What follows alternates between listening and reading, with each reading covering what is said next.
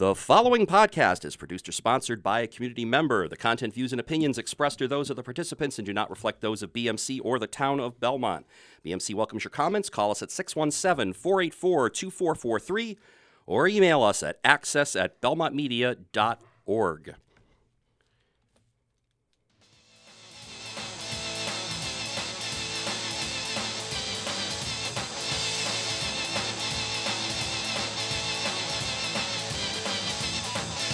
Happy New Year, everyone. Welcome to another edition of the TOST Toddcast here on the Belmont Media Podcast Network, found online at belmontmedia.org/podcasts and also at soundcloud.com by searching Belmont Media. You can listen to the Toddcast at your convenience by downloading the free SoundCloud app available on both iTunes and Google Play stores. I'm Todd Bloniars from the award-winning Time Out for Sports Talk TV show, available on BMC channels 8, 9, 28, and 29, and also on demand at belmontmedia.org. Glad to be joined here in studio tonight by Howie McClellan, who's manning the Studio B co-pilot seat. Howie, Happy New Year. Happy New Year to you, and I just want to let everyone know that disclaimer is put out there because of me. Enough said. Actually, the truth is we all have to read that disclaimer, so it is not that was not written just because you were coming in tonight. Darn. But glad to have you, of course. It's a new year, new season, second season, of course, for the New England Patriots, and a wonderful little tradition that we're doing for the eighth straight year with a first-round bye for the Pats, our playoff specials, which we've now moved from the TV side over here to the podcast side for convenience purposes. And here we go again. I know eighth straight year, Patriots first-round bye, no wild card game, and playing at home. And they've won the last 6 in a row, and looking to hopefully make it 7 this year and start another run towards another Lombardi Trophy. Yeah, well, it's always nice when you get to stay at home throughout the playoffs and not have to be traveling. You know, that's such a big plus for the team. Absolutely. All right. Well, we are very pleased to be joined on the line here by Christopher Price, who covers the Patriots for the Boston Sports Journal. You can find him online. You actually can find the Boston Sports Journal online at bostonsportsjournal.com. He's also the author of the book Drive for Five, Remarkable Run of the 2016 Patriots, which is available on Amazon and many fine bookstores. Chris, thank you for joining us again here on the TOST Toddcast. And I guess my question would be, are you already thinking about writing another book as a sequel to the one you put out last year? Yeah, you know what? The Patriots are nothing if not good for business. If you're an author, there is some talk, and I can tell you guys this: that if they do end up winning it all, that we would re-release the book in paperback and add another chapter on, and kind of talk a little bit about what has become a very eventful 2017 season, at least to this point. So the possibility is there, so we shall see how it all plays out. Well, like I always say to Todd, it's not if, it's when. When they win number 6.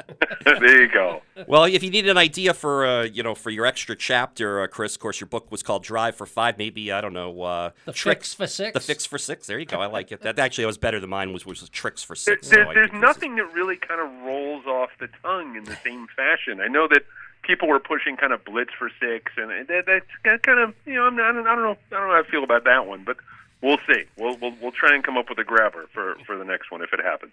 Well, Chris, I know we don't have a lot of time with you. I do appreciate you taking a little bit of time out of your schedule to join us here for this special Patriot playoff preview. And I do want to get into the divisional playoff game against the Tennessee Titans, but of course we can't avoid the big elephant in the room, which was the story from Seth Wickersham on ESPN.com last week, and now it's had about 3 or 4 days to have everyone kind of dissect and analyze it. What are some of your initial takes from that story? How much of it do you believe it could be true, is true? Are things ending, with the Patriot dynasty as we know it? Well, I think that there are a couple of big takeaways as far as I'm concerned. I always think about this. When it comes to football in New England, it's never as good as you think it is. It's never as bad as you think it is when it comes to stories like this. The truth for me always lies somewhere in the middle, and I think that's the case here. I do think there is a feeling that a window, a time period, whatever you want to call it, is kind of coming to an end. And I've referenced this on a couple of occasions before, but it's more about the coordinators, whether it's McDaniels or Patricia. This franchise could be going through the same process that they went through at the end of the 2004 season when they lost Charlie Weiss and Romeo Crennel. Kind of had to hit the reset button a little bit, at least when it comes to a coaching perspective. There was some level of tension. I do know my colleague Greg Bedard wrote a great piece a few weeks ago kind of detailing what he knew about the relationship between Brady and Belichick and Guerrero. My thought process is if it has not already happened, it is going to happen where they all kind of get in a room and figure it out, because I think that history tells us these guys are so clear-eyed and practical that they understand the reality of the situation. They can get this hashed out. They're nothing if not, very sobering when it comes to things like this. So, again, if the meeting has not already happened, I would expect it to happen not too soon after, the end of the season, where they all get in a room, they sit down, they figure it out and say, look, we're going to reach an agreement, some level of agreement here sooner rather than later. We're going to get this all squared away. And my prediction, I still believe it to be true. I made it when the story broke. I still believe it to be true. Belichick is going to be the coach of this team at the start of 2018. Brady's going to be the coach. Brady's going to be the quarterback, the starting quarterback for this team at the start of the 2018 season, and they're going to be able to put this past them. Yeah, like I said to Todd earlier, like you just said, somewhere in the middle. Yeah, I think there is some truth to some of the story. Do I think that the legs of the story have grown way too long? Sure they have. But after 18 years together, of course there's going to be a little friction. Like I was telling him earlier, I've been married for 33 years. You think me and my wife have gotten along and agreed on everything in 33 years? Not a chance. But are we still married after 33 years? Yes, we are. Because we figure it out and we work at it. It was funny. I was talking to someone about this just a little while ago, that I would be concerned if this was a coach and a quarterback in, say, their first, second, third, fourth year together. The fact that they've been together for almost 20 years, there have been beefs. They've figured out a way around it. They've figured out, a solution to whatever problem that they faced as a duo.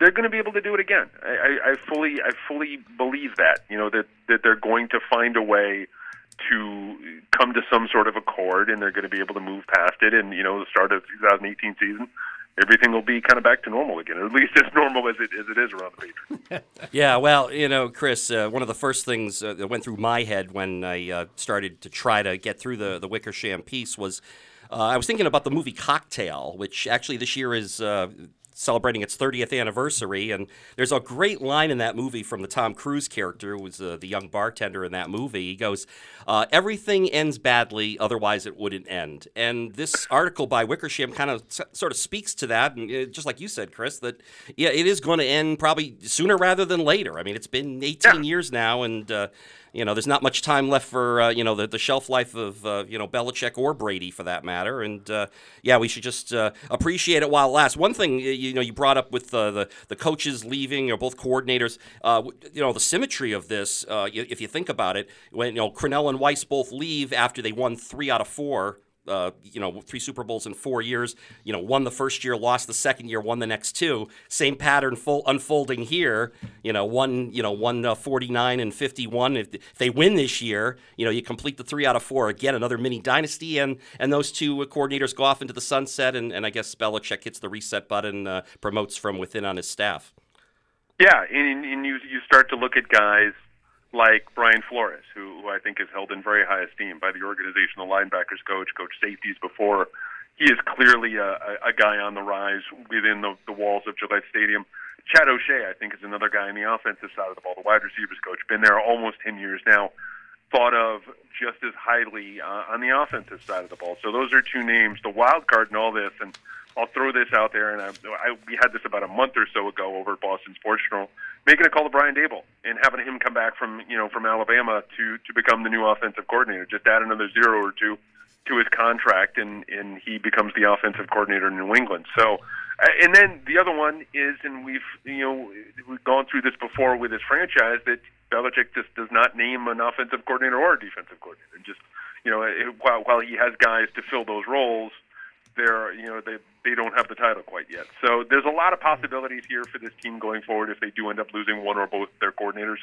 But I think I will say this for sure, that the chances are really good, at least on the defensive side of the ball, they would promote from within. Yeah, it's kind of surprising that it seems like it's Patricia that they got dead set that's gone, and there isn't a lot, being said again about McDaniels. Is he just trying to wait for the perfect situation, or is he a little gun shy after what happened? Because, I mean, you would think he would be the hot commodity. That's a great question, and I think that some of it is look, you only get so many bites of the apple when it comes to a head coaching gig, and I think that Josh needs to be a little bit, and I'm like holding my thumb and my forefinger like 1/16 of an inch apart, a little bit more cautious than Matt here, because chances are good he's not going to get a third shot. So I think he has to be a little bit more discerning when it comes to this sort of thing. But yeah, the big takeaway with Patricia, and I always tell people this, that he doesn't look like a traditional head coach, but when you sit down with him, when you really talk to him, this is a really, really smart guy. And I think he interviews really well. I mean, last year, I know he impressed the people, I know he impressed the folks that he interviewed with, and it's my understanding he was also very, very impressive this time around. I think he'd be a great fit in Detroit. I really do. When you consider the background that he's had with Bob Quinn, when you go there, he could focus on the defense. You have Jim Bob Cooter on the offensive side of the ball, who already has the trust of a guy like Matthew Stafford. A team that is middle of the road, not great, not bad, but could use a little bit of a boost to kind of get over that hump and make them, a really solid playoff team. I think that would be the perfect job for him at this stage of his career. But with rumors abound here, Chris, it's interesting, today, the breaking news with the New York Giants, that Patricia's in the mix there, almost kind of in some ways leapfrogs over McDaniels, who had been rumored for the last couple of weeks to be, I guess, did McDaniels officially interview for the Giants job? McDaniels, not to my knowledge, although this stuff has happened. Look, honestly, this stuff has happened so quickly, it's entirely possible I could have missed it, because there's been so many moving parts over the last couple of weeks here. Look, I think the fascinating thing about McDaniels is the Colts job. And I can't, honestly, having covered the team since 2001, I can't believe we're at a point now, because of the blood feud that existed between these two franchises for like a decade plus, that we're actually talking about an offensive coordinator from New England going to be the head coach in Indianapolis. But it remains a possibility right now for a couple of reasons, including the fact that it's a young roster. It's set up relatively well for the future. But the other thing, too, like I referenced before with McDaniels, is he's got to make the right choice. He really does, because, again, he's not going to get a third shot at this. So if he does take a head coaching job, if it is in Indianapolis, he has to be damn sure that it is the right job, that he is set up for success as well as possible moving forward. Now, do you think a lot of that would hinge on whether Andrew Luck would be able to play? Yes. Yeah. I know that he has a good relationship with Jacoby Brissett, but in all honesty, if I'm Josh McDaniels, I have to take a second, third, fourth look at those Andrew Luck X-rays and really kick those tires, because if Andrew Luck is not healthy, I mean, that whole thing doesn't work. It's not an ideal situation to be in. I love Jacoby Brissett, but Andrew Luck is the future. He's the franchise there. And if you understand that you don't have a healthy Andrew Luck going forward, I think that changes the dynamic there greatly in 2018 and beyond. Yeah, and for what it's worth, Chris, as far as the blood feud with the Patriots and Colts goes, I think the main protagonist in the recent blood feud, anyway, Bill Polian's long gone and not connected to the franchise anymore, and I think that does make it different. But still, I mean, you guys remember what it was like. It was these two franchises hated each other. Oh, sure. There was it's like. I guess what it'd be a Yankees. It was like a Yankees Red Sox kind of a thing. It'd be like if I don't know. I don't know. I think Brady and Peyton Manning too. I think kind of helped to stir that rivalry and make it what it was. That's a fair point. That's a completely fair point. Yeah, it's surprising. You go back to the Detroit job. I mean, you got Stafford there. You got a good quarterback. I mean, you got a lot of things in place there. You think maybe that would be the one that he might have been more apt to go after, as opposed to worrying about Indianapolis and Andrew Luck or things like that. But yeah, but you know what though? It's my understanding, at least right now, they really like Jim Bob Cooter, but they don't like him enough to be the head coach. So any deal that would be in place in Detroit would be contingent on the new coach coming in and working with Jim Bob Cooter. So I think that would probably preclude McDaniels, at least initially, from showing much interest in the job. It's my understanding that they want to go on the defensive side of the ball. So that's one of the reasons why I say Patricia would be a good fit. But look, the whole thing is, I have a feeling this thing is going to have a lot more chapters, going forward. So I was going to say, with a name like Jim Bob, he'd be more like apt to be coaching the Permian Panthers down in Texas and Odessa. Yeah.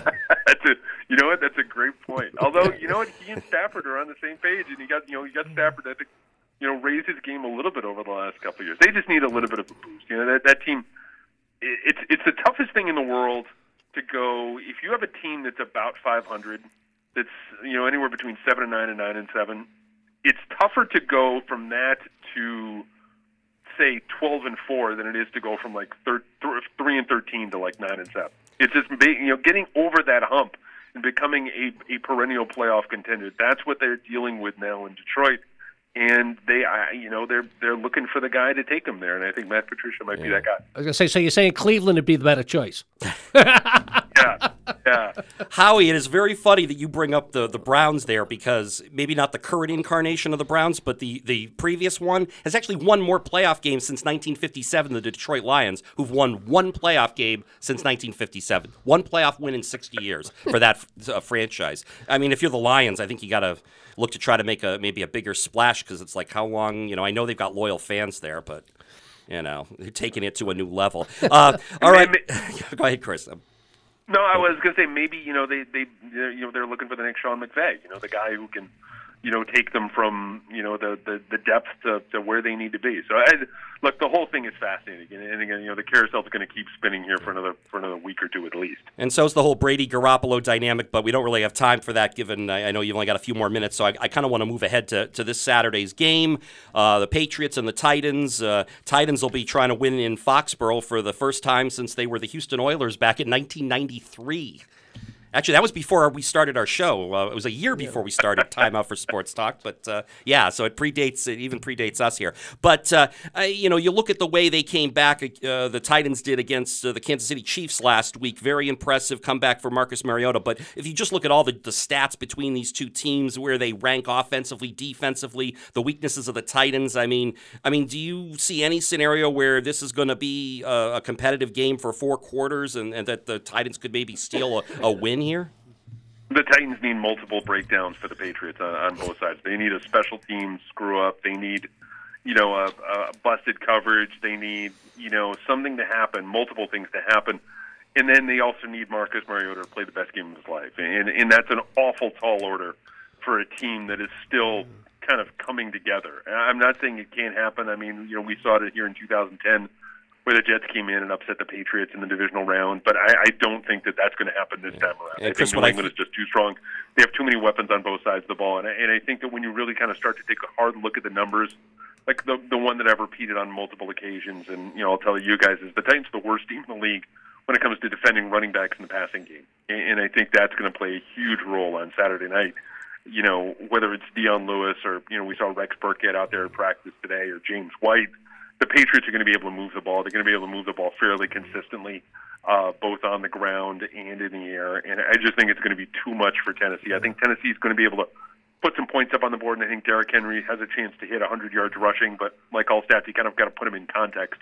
I don't think ultimately it's going to be enough. I think New England ends up winning this thing by like 2 touchdowns. Yeah, and I think I was just watching the weather here before I came down, and now they're talking the temperatures are going to drop into the 20s during the game, and they're talking like ice and everything. I think that, again, the weather will play right into our hands again because, Pats get up real quick. It's going to be really tough to come back in those type of weather conditions. Yeah, and the other thing, too, the wild card game aside, I think the Chiefs kind of gave them that as opposed to them coming back. But this Titans team is not set up to be a quick strike offense. They have to have a lot of things working in their favor. And they have to have defense. They have to have breakdowns on the defensive side of the ball to be able to take advantage of that. Kudos to them for taking advantage of the situation last week in the wild card game. If the same thing happens this time around, I don't think they will have the same sort of opportunities when it comes to New England versus Kansas City. Yeah, I'm looking at some stats here. You talked about Derrick Henry maybe having a big game. An interesting stat for the season, when the Titans have had, as a team, when they've rushed for over 100 yards in a game this year, they're actually undefeated. They're 7-0. When they've rushed for under 100, they're 3-7. And the Patriots actually have allowed over 100 yards rushing to their opponents in 10 of their 16 games this year. So that's an interesting part. But like you mentioned with the running back stat, certainly the Titans defense weak against defending on the pass catching of the running backs. Actually, why don't you, Chris, get us up to date on the injury situation with guys who've been banged up the last few weeks? How many of Brady's weapons are going to be there, starting with Chris Hogan, Rex Burkhead, and the like? What are you hearing right now or seeing practice. Burkhead has been struggling for the last couple of weeks with a knee injury. Jeff Howe of the Boston Herald reported today that he was limping fairly badly in practice, but he's been out there. He's been limited. Hogan, it's my understanding that Hogan is going to be able to play. Alan Branch, we talked to him in the locker room today as well, over on the defensive side of the ball. He said he feels optimistic about being able to play come Saturday night. Mike Gillislee, I don't think is going to play, but I think when you consider the depth that they have at running back, it's not that big a hit for them to take. But, they feel good about where they are, at least health-wise. They're as healthy as they can be at this stage of the season. So from that perspective, I think they feel optimistic about, where they are going into this game. Is it going to be a Malcolm Mitchell sighting? No, I don't think so. I really don't. And my gut feeling is that he's not gonna make it. The deadline is fast approaching for him to be activated, and having missed the last 2 days, I think that's a bad sign for him when it comes to his availability later in the postseason. So if I had to bookmark it right now or put a percentage on it right now, I'd probably say 75-25, he's not coming back for this season. Well, that's probably good for Kenny Britt then. Keep him around. This and Philip Dorsett. One of those kind of semi-unexpected performances. I know in the AFC Championship game last year, Chris Hogan surprised a lot of people with his production. I think they're going to need someone between now and the end of the season to kind of assert themselves on offense. Maybe it's Mike Gillislee coming back in a week or two and having a big game, or Rex Burkhead putting up big numbers, or Dion Lewis continuing to, do what he's been able to do over the last 6 weeks or so. So I do think that while they are set up relatively well on the offensive side of the ball, they could always use a jolt from someone unexpected. So, whether it's Kenny Britt or, even if Malcolm Mitchell does come back, we'll see, or Mike Gillislee, one of those guys. I think, they're going to need a little bit of help on the offensive side of the ball if they ultimately want to get to where they want to be. Yeah, I agree with that, Chris. One name you didn't mention, you ran off pretty much every offensive name, but you left out one name I think he's been conspicuously quiet this year, James White.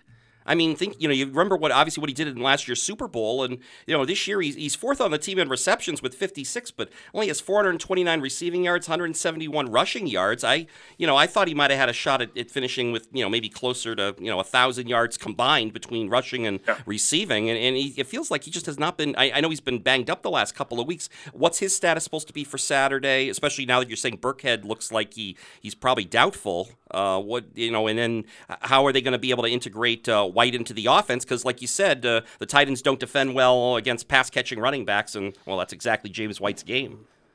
Yeah, it really is. White went down with an ankle injury in the Steelers game, and he really hasn't been himself since. I think part of the dip in his overall production is due to Dion Lewis's emergence. I think Lewis has done a very good job both in the passing game and the running game of putting up incredible numbers, across the board. So I think that's part of it. I also think, too, that they like to rotate guys, and they like to keep guys fresh. And, if you didn't necessarily need him, put it this way, if the two games at the end of the year were must-win games, maybe you see James White, and maybe you lean on him a little bit more than you did. But I think, it was one of those situations where they were confident in what Dion Lewis was doing, and so they said, you know what? Let's have you sit for a week or two and get right for the postseason. So I think that's where they are right now with James White. But yeah, that's a guy, you talk about a guy with a great postseason pedigree. They don't get much better than what he was able to accomplish at this time last year. What about the James Harrison situation? I mean, is he going to be one of those guys that's just going to be a shooting star and just make the end of the season great, or is he just along for the ride? Yeah, and just to piggyback on how he's questioned really quick, Chris. You're looking at a guy right now in James Harrison. You're looking at a guy who is going to be a rotational part of that front seven in 2000. For the end of the season for this playoff run, and then 2018 comes, and you're not sure, but I think he's going to be one of those guys who's going to be asked to set the edge on a fairly consistent basis, maybe 25 snaps a game or so, rush the passer on occasion, maybe drop into coverage once or twice. But yeah, I mean, he's going to see some time this year. He's going to be part of that group. Well, yeah, Chris, to piggyback on how he's questioned there, Harrison one of the reasons I thought that they picked him up maybe was for a potential matchup in the divisional round with Kansas City, because he had a pretty good game, made a couple big plays when the Steelers and Chiefs played earlier in the season. Yeah, he did. He really played well against Eric Fisher, the Kansas City left tackle. And that would have been an absolutely ideal matchup if that had come to pass. But yeah, I think right now you're looking at a guy who was a contributor for 2017, and then he kind of recalibrate the expectation level going forward. It will be interesting to see if he wants to continue playing, what the Patriots' approach is going to be next year. Hey, the dude's got to be fresh. He hasn't played much during the season this year, so. True. That's true. Not a lot of snaps. No. All right, Chris. Well, again, I know you got to run here. We appreciate your time. Hopefully, we're going to be able to do this all again next week. Hopefully, we can arrange a time and a night and time that works for all of us, and we can do this one more time, previewing the AFC Championship game. Sounds good. Take care, guys, and we'll talk soon. All right, Chris. Thanks for calling. Thanks a lot, Chris. Good night. Good night. Bye. All right, that's, again, Chris Price from Boston Sports Journal. You can follow him, by the way, on Twitter at CPriceNFL, and you can follow Boston Sports Journal on Twitter at BostonSportsBSJ. So, well, Howie, I mean, it's still a lot to kind of talk a little bit about here. I was kind of looking through some of my little notes I had for this game. Actually, the one thing I was going to say to Chris, he joked that Mariota's going to have a big game. I guess I'll use the joke on you, Howie. Mariota would probably have to throw 3 touchdown passes to himself this week to have a chance to win. Sure, probably. And I just don't see this kid coming in and doing anything against the Patriots and Belichick, especially, like I said, if the weather's going to be the way it is. Again, the story is only going to make the Patriots stronger, not weaker. It pulls them together. You can already see it. Like right off the bat. All right, we're talking about Tennessee. Anyone get any Tennessee questions? If not, that's all we're talking about, Yeah. Everybody, we're focusing on the game. What about this? Yep, nope, Tennessee. Any Tennessee so they're all shutting it out like they always do. And I'm sure inside they're saying, yep, we'll show them all, trying to mess with our heads, but not this time again. Yeah. So I think this is just a positive for them. And really, out of all the matchups they could have potentially had this round, I mean, obviously Kansas City was going to be tough. I mean, granted, the odds that Kansas City was going to come in here. They beat us earlier. They did, and they were playing better, at least until last week. Buffalo, you got that old, you can't beat it's tough to beat a team 3 times in one season. In this case, they would have had to beat them 3 times in like about 6 weeks. Yeah. Incredible with the New schedule. Orleans didn't have that problem either. Yeah, no, that's true. No, they didn't. You're right, absolutely. So, But Buffalo would have scared me more because they're a division team that we play a lot, and they know us. And again, the weather wouldn't have affected them because they're used to playing in that kind of weather. I would have been probably more nervous of them than I am at Tennessee coming in, believe it or not. Yeah, no, and the fact with Tennessee, I mean, you look at their roster and you know that the Patriots' adage is always, Belichick always looks to take away the biggest weapon, which it has to be Derrick Henry the way he ran last week and the way he's been running the last couple weeks. I mean, career high 156 yards and a touchdown a week ago. I mean, the guy is, I was looking at this, he's 6'3", 247. Kyle Van Noy is 6'3", 243. At least this is just based on what's on the listed on the rosters. Yeah, but wouldn't it be more like let Henry get his yards? Let's try to let Mariota beat us. Well, how about you shut down Henry and you force Mariota to beat you? Because Mariota's had a bad year, and this is his 3rd season in the league, and he kind of regressed a bit under Coach Mike Mularkey, which is one of the reasons Mularkey's been on the coaching hot seat to get fired there, and probably saved his job with the come from behind win last week at Arrowhead. But otherwise, I mean. I would say you probably want to let him. I mean, Mariota was very resourceful, and he showed that in the second half, in the wild card game last week. But I just think if you can, just put all your focus on Henry and you force. The only other guy I'd be worried about on their offense might be Eric Decker, who's a pretty good receiver. I know he's had a bad year, but he's a guy who I remember is always having big catches against the Patriots, and I think he's going to have at least 1 or 2 on Saturday. Yeah, he was with the Jets, right? Right, and in Denver before that. Okay. So that's what I was saying. I said the exact same thing. I said I know this guy gives us a hard time. Yeah, he does. It's more anecdotal. I don't really have his numbers against the Patriots, but it just always feels like he's big 3rd down play, and he was always burning the Pats secondary, making big catches. But as I kind of read those stats to Chris earlier about the weird stat with Tennessee when they run for over 100 yards as a team, they're 7-0, and the Patriots have allowed over 100 yards in 10 of their 16 games. But another stat. But how many of those 10 games have we lost giving up 100 yards? Well, and then here's another. I'll add on to that. In the last 8 games, Patriots have only allowed 1 rushing touchdown. That was to Le'Veon Bell, and in fact, on the season, they've only allowed 6 rushing touchdowns the whole year. So who's second in the league, or actually they're second overall with that number. Who's first? Who's given up the fewest? Who? Actually, the Titans Yeah. with 5. But and in fact, the Patriots only allowed 6 rushing touchdowns last season. So 12 rushing touchdowns allowed by this defense in the last 2 seasons. I hope this doesn't become like the movie Remember the Titans. Yeah, no, I Forget hope, the Titans. I hope not. Right. Well, Tennessee. I mean, they have a minus point differential for the year. They're a minus turnover margin, where the Patriots have pluses in both of those. So yeah, I mean, and of course the odds makers of what I think the early line was 14. I think. I saw 13.5, but 14. It's right in that area. And you're fat. And you brought up the weather a couple of times, and you're right. I think that's going to be an issue too, because that's especially if the Pats get up quick. Well, that's it. If they get up quick, the game's over. Yeah, it's demoralizing when it's like 20 degrees out and it's icy and it's cold and it's freezing and you've been off on the road and it's like don't let them stay in the game. That's the only way Tennessee, I think, can win is if somehow they can stay in the game until late in the third quarter and they actually think they have a chance. If this Pats just stomp on them right off the bat, the old typical, go down first couple of series, score, just put them right back on their heels, because if they do, then they can start teeing off defensively. They know Mariota's going to have to pass the ball. Right. And I don't see them losing to him if they got to depend on him passing. Yeah, you're right. You take Henry out of the game and if you put it all on Mariota's arm, again, the way he's been throwing this year and just his overall numbers. Good young quarterback. He is. Got a promising don't mean future. anything bad, yeah, but I think if you add that all up with that scenario we just described, he's not going to beat him. Speaking of, you kind of tying this in with the whole coaching situation with, guys like McDaniels and Patricia. If Mularkey was to, let's say Tennessee gets blown out this weekend, which we're kind of thinking might happen. If it's a total blowout, they don't even compete, and Mularkey does get fired. I know he got the vote of confidence last week, but that's right. That's bad. How about this? They fire Mularkey and they bring McDaniels in. Yeah. With a young quarterback, that might be a good landing spot back, good landing spot for McDaniels as well. Yeah, but like I said, I think he's looking to be able to like take over the Patriots and the way they're playing, and that'll be his perfect landing spot, because as we alluded to earlier, he's not gonna do anything unless he thinks it's the perfect situation this time, because as Chris said earlier, you usually don't get a third chance. Yeah. Yeah, you're right. Unless you're successful the second time and you retire or you whatever. Yeah. Right. Well, yeah, just take Belichick. This is chance number 2 for him, and obviously it's turned out a lot better than his first opportunity with the Browns. So. Exactly. Well, I think Cleveland is where players and coaches go to die. Apparently, yeah.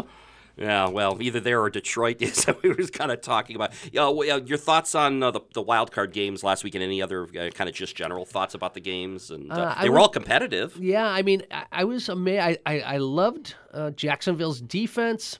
But when your quarterback runs for more yards than he passes for, that's not a good sign. So as much as they say defense wins championships, you got to have some offense, and like I said, your quarterback passes for more, runs for more than he passes. I don't see them going that far, although that defense was great. New Orleans scares me. They're playing, they've cranked it up. They're starting to play good football. They were playing poorly at the beginning of the year, but they've really picked it up here at the end. Seems like, all cylinders are clicking. Breeze is clicking. Who was the other games? Okay. Well, the Chiefs-Titans, which we kind of talked about a little bit, and then the Rams-Falcons. Yeah, Falcons. The Falcons, I'm a little concerned because, again, it looked early in the year that they were suffering that hangover from the Super Bowl, and they've slowly, it's like they've gotten off that hangover and they're starting to play good football again. Yeah. So that could be. I could see a New Orleans, Atlanta NFC Championship. That would be very interesting. They shut down one of the Falcons shut down one of the top scoring offenses this season with the Rams. I mean, everyone talks, the Rams having a good defense, but their offensive numbers scoring this year were really impressive. So. Yeah, that was interesting. We saw how good the Falcons were last year. I mean, they blew the lead and everything, but they ran over us for they did. 3 quarters. Oh, yeah. I mean, let's face it, we were all crying in our beer. Right, and if they had they continued to literally run over the Patriots, run the ball, hand off the ball, run out the clock, Patriots wouldn't have had time to come back. So exactly. Some very questionable calls there. With the Well, getting back to, you said Jacksonville's defense, getting back to their defense for a second, do you think they have any chance to go into Pittsburgh this week and do what they did to the Steelers earlier this year when Roethlisberger actually had one of the worst games of his career? He threw 5 interceptions, and the Jaguars won 30-9. Yeah. I just have a feeling that the Steelers are going to remember that, and I just can't see it happening again. Yeah, no, I'd be very shocked too. And again, I'll go back to Bortles. I just don't see him as leading them to where they need to be, especially now that the playoffs have come along. After, again, watching his performance last week. Again, good young quarterback. I don't know how much more growth he has, though, because he's been playing for a few years now. And it seems like, I don't want to say he's so much regressed, but it doesn't seem like he's grown, to where they were. I mean, I think at the beginning of the year, they were talking about him not even being the starting quarterback, So I don't see that happen. I see Pittsburgh romping on them. Yeah, I would tend to agree. They don't have the offensive firepower to keep up with the Steelers, and I just don't think their defense would be able to hold the Steelers to 10 points or some really. I'll be honest with you. Number. The Patriots are going to have problems if they have to play that offense. I mean, they got a lot of weapons on offense, Pittsburgh. I know. We all think because of the you hear all the history, Brady versus the Steelers, and Brady the Steelers run the same kind of defense and everything. But yeah, I think this Pittsburgh defense, their offense is different this year. I think they have a lot of weapons. We saw it in the game this year in December. I mean, they did put up 24 points, and that was with Antonio Brown missing, about 3/4 of that game. Exactly. So, yeah, I agree. I mean, there's too many weapons if they're all healthy, and then the Steelers' defense is pretty decent. I mean, they did a number on the Pats early on in that game too. So yeah, that's everyone thinks it's going to be an automatic out. The Pats are just going to go on to the Super Bowl. You could rubber stamp it and put them in, but I don't see it that way, and I'll be curious to see if that turns out to be the AFC Championship matchup. What the early line will be. Because the folks in Vegas always seem to have an idea how these things are going to play out. It's amazing. I mean, as much as I watch this stuff and favorites and point spreads and everything, they're always pretty much right there. And I would love to know their formula. I really would. Yeah, I'm sure there's a lot of analysis and but I'd love to. computer programs. And I'm not. But I'm not thinking even to say so I could do it to beat it. I'd just like to see it and how they figure it out because they always are pretty much right there. It's amazing how they do that. Yeah, and you brought up the Saints, too, earlier, the way they've been playing. I mean, the thing with Drew Brees, who's a good veteran quarterback who's already won a Super Bowl in his career, now he's got a solid running game behind him. He's got a good defense behind him. I kind of thought before the playoffs started, my prediction was for the new Super Bowl, New England, New Orleans. Yeah, that's very possible. After watching them the Brady other night. and Brees, that would be a great matchup in Minneapolis if comes to fruition. And that's the thing. You look at this week's games, and so New Orleans and Minnesota. I think the Vikings. It's Case Keenum. I know he's well exceeded expectations this year, and the Vikings do have a good defense, and they've managed to find a way despite a lot of injuries. I don't think anyone saw them getting a bye and moving on to the divisional round in the NFC this year, but. I also think there's going to be a little pressure on that team in the back of their minds going, you know what, if we play our cards right, we win here and, we win another one, we're back home for the Super Bowl, which would be historical. No team has ever played in their home stadium for the Super Bowl. But I just think I'd like the Saints actually on the road this week to go win in Minnesota. Yeah, I was going to say, it looks like the Saints are peaking at the right time, and that's what's good for them, especially because they had such a rocky beginning. It just seems they get a little stronger. Like I said, I'm watching them this weekend. They look pretty good. Actually, I was watching the game with my wife. And I was explaining to her about this guy, Breeze, and how San Diego passed him up for got rid of him to keep Phillip Rivers, and he's done nothing but win a Super Bowl. And not San Diego, the Los Angeles Chargers, as we'll call them now, haven't won anything, and Phillip Rivers hasn't won anything. So he's too small. He was almost like a Doug Flutie story. He can't play. Yeah. He's not going to bring us anywhere. And you know what? He's done a darn good job out there. I mean, his career numbers are right up there with the best of all time as far as quarterbacks go. I think it's like, it's Brady, Brees, Manning are the three guys that as far as career passing yardage, you throw their names out there. Exactly. Now in the other, and that New Orleans, Minnesota game, which is the last of the 4 games this weekend, could turn out to be one of the best as far as, it should be a pretty competitive game. But on the other NFC matchup that kind of starts off the weekend, Atlanta goes to Philadelphia. They're favored on the road road, playing the number one seed in the Eagles, and I kind of understand it because hey, it's not Carson Wentz at quarterback for the Eagles. It's Nick Foles, but I don't know. Don't dismiss Foles because he's one of the better backup quarterbacks in the league, and he's won with the Eagles before. And the truth is, they've got a lot of other talented players on that roster, and they are going to be at home in front of a raucous crowd that's going to definitely try to get in Matt Ryan's ear. I just think, I could see the Eagles pulling off what is going to be an upset, a home underdog in the playoffs. Kind of crazy, but. Yeah, I was looking at that, and that's the first thing I said was it's because of Foles is the reason that they're a home underdog. But I think that will play out in the end because, he has played well with him and he has won, but he's still Nick Foles. Sorry. Yeah. It's too bad because I think if Wentz was playing, the Eagles would be the team to fear coming out of the NFC. But when he went down, I think a lot of their hopes went down. Yeah, you're right. Certainly it's going to be a tougher road for them. But, look, Garrett Blunt, Jay Adai, they got a couple good running backs there. Maybe they can kind of take some of the pressure off. They got a good defense. That's... but like you also pointed out, the Falcons might have finally gotten it. They're figuring it out. Their defense has come around.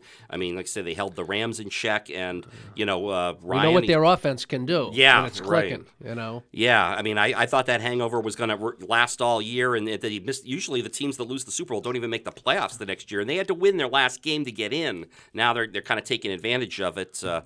Making it to the the round of 8 here. So and they're probably saying that, hey, we blew it last time. We got a chance again now, so let's not do it again this time. So that may work well for them at this point. Now, we didn't get a chance to ask Chris for a score on the Pats Titans game, but I'll ask you. What do you think? 38-14 Pats. Wow. Okay. Yeah, I'm not going to go that big. I think I'm going to say. I'm going to say 31-13, I think, something in that. It's close.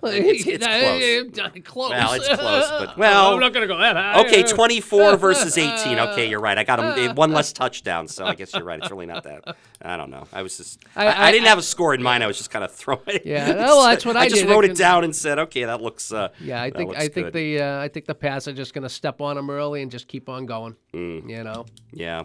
Not to dwell too much again on this Wickersham story, but the whole, like I told you, I think before we just started the podcast, the timing of the story coming out, the Friday of the Patriots bye week, just was kind of out there for all the local media to just, consume and, offer up their crazy opinions and how, they're Oliver Stone, everything's a conspiracy, everything's going wrong. But the timing of this story is similar to the timing, we mentioned this, of course, on our shows, the timing of the Garoppolo trade, which still seems kind of, which is why there might be some merit to some of the things in the story because, why wouldn't you hang on to Garoppolo the whole year? What if the Patriots, say they win the Super Bowl again? I know Brady says he wants to play 5 more years, but what if he says, well, 6 Super Bowls, I'm happy now, and what away? What if he gets crunched in this game and they need a backup? Yeah, Brian Hoyer going to lead us to the promised land? Probably not. Although I don't. Again, I think he can probably do a decent job running the offense. Yeah. I don't know, probably not Brady levels, but no, of course not. But it especially when you heard now you're coming out of Cleveland, they offered him the fourth pick, and a whole bunch of other stuff. It's just again, there is some truth to everything that's being said. I really, really believe that, but. I just think the media, once again, has been trying to create a bigger story than that's there, and there's just more stuff being said. Like I said to you earlier, the report that Brady celebrated when he found out Garoppolo got traded, even if he did want him traded, he wouldn't do that because it's just not his style. He wouldn't show that. He wouldn't let people know that. So where do stories like that come from? Yeah. That's all. Again, I hate to be Donald Trump, but it's fake news. Yeah, no. But there is truth to a lot. Like I said earlier, people together that long for that period of time playing under the spotlight like they are, of course there's going to be friction. There has to be. They're not robots. They're humans. There's going to be people that get mad about things or they feel slighted, but not to the extent that they have it and not to the extent that they can't overcome it. Yeah. When you look at it from Belichick's point of view, too, we know how highly he thought of Garoppolo because he was gushing about Garoppolo after he traded him.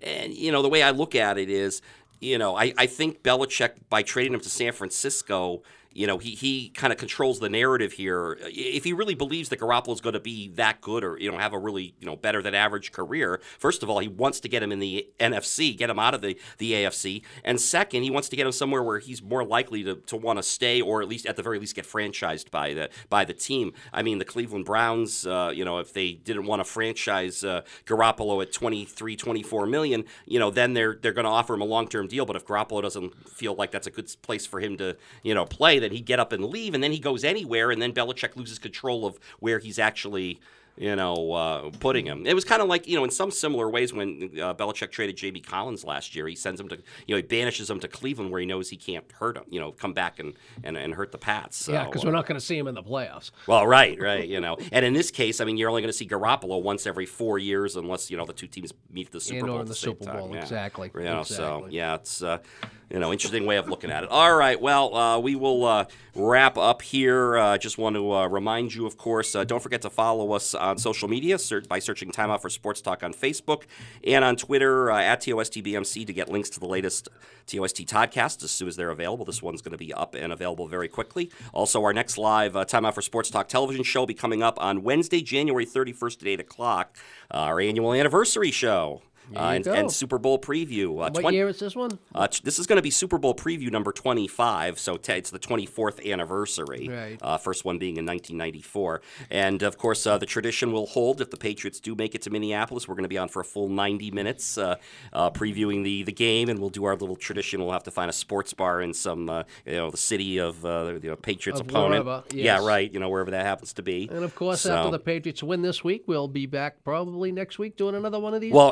Exactly. We do have another one of those lined up as well. I was going to say that. I mean, I can't believe that we've, in the era of our show here, I mean, we've done 8, Super Bowl previews that have involved the Patriots, 8 of those 90-minute shows already, and you've been part of all of them. Yeah. You go back to the first one we did was 1997, Super Bowl 31, Patriots-Packers. Still the only time we've ever had anyone predict the exact score of the game. Yeah. Didn't come out to do the show. No, he was calling from Green Bay, and he did not come out to do the show. So, that was his loss anyway. Exactly. There's a statute of limitations on that, too. I don't think if he suddenly called now and wanted to... 7 years. 7 years statute of limitations. There you go. So, all right. Well, Howie, this has been fun. Thanks for doing it. I'm looking forward to doing it again next week. How's that? I know you usually... There you go. I know. I'm always saying that two-letter word that you can't stand. But right. When. I like the four-letter word. When. Yeah, exactly. Want to thank Christopher Price, too, from Boston Sports Journal. Check him out again. That's bostonsportsjournal.com and at CPriceNFL. Again, on Twitter, we're at TOSTBMC, where we've got our links and everything. And want to... once again, until next time, for Howie McClellan, this is Todd Blonier. I want to thank you for checking out the TOST Toddcast here on the Belmont Media Podcast Network. That's next week.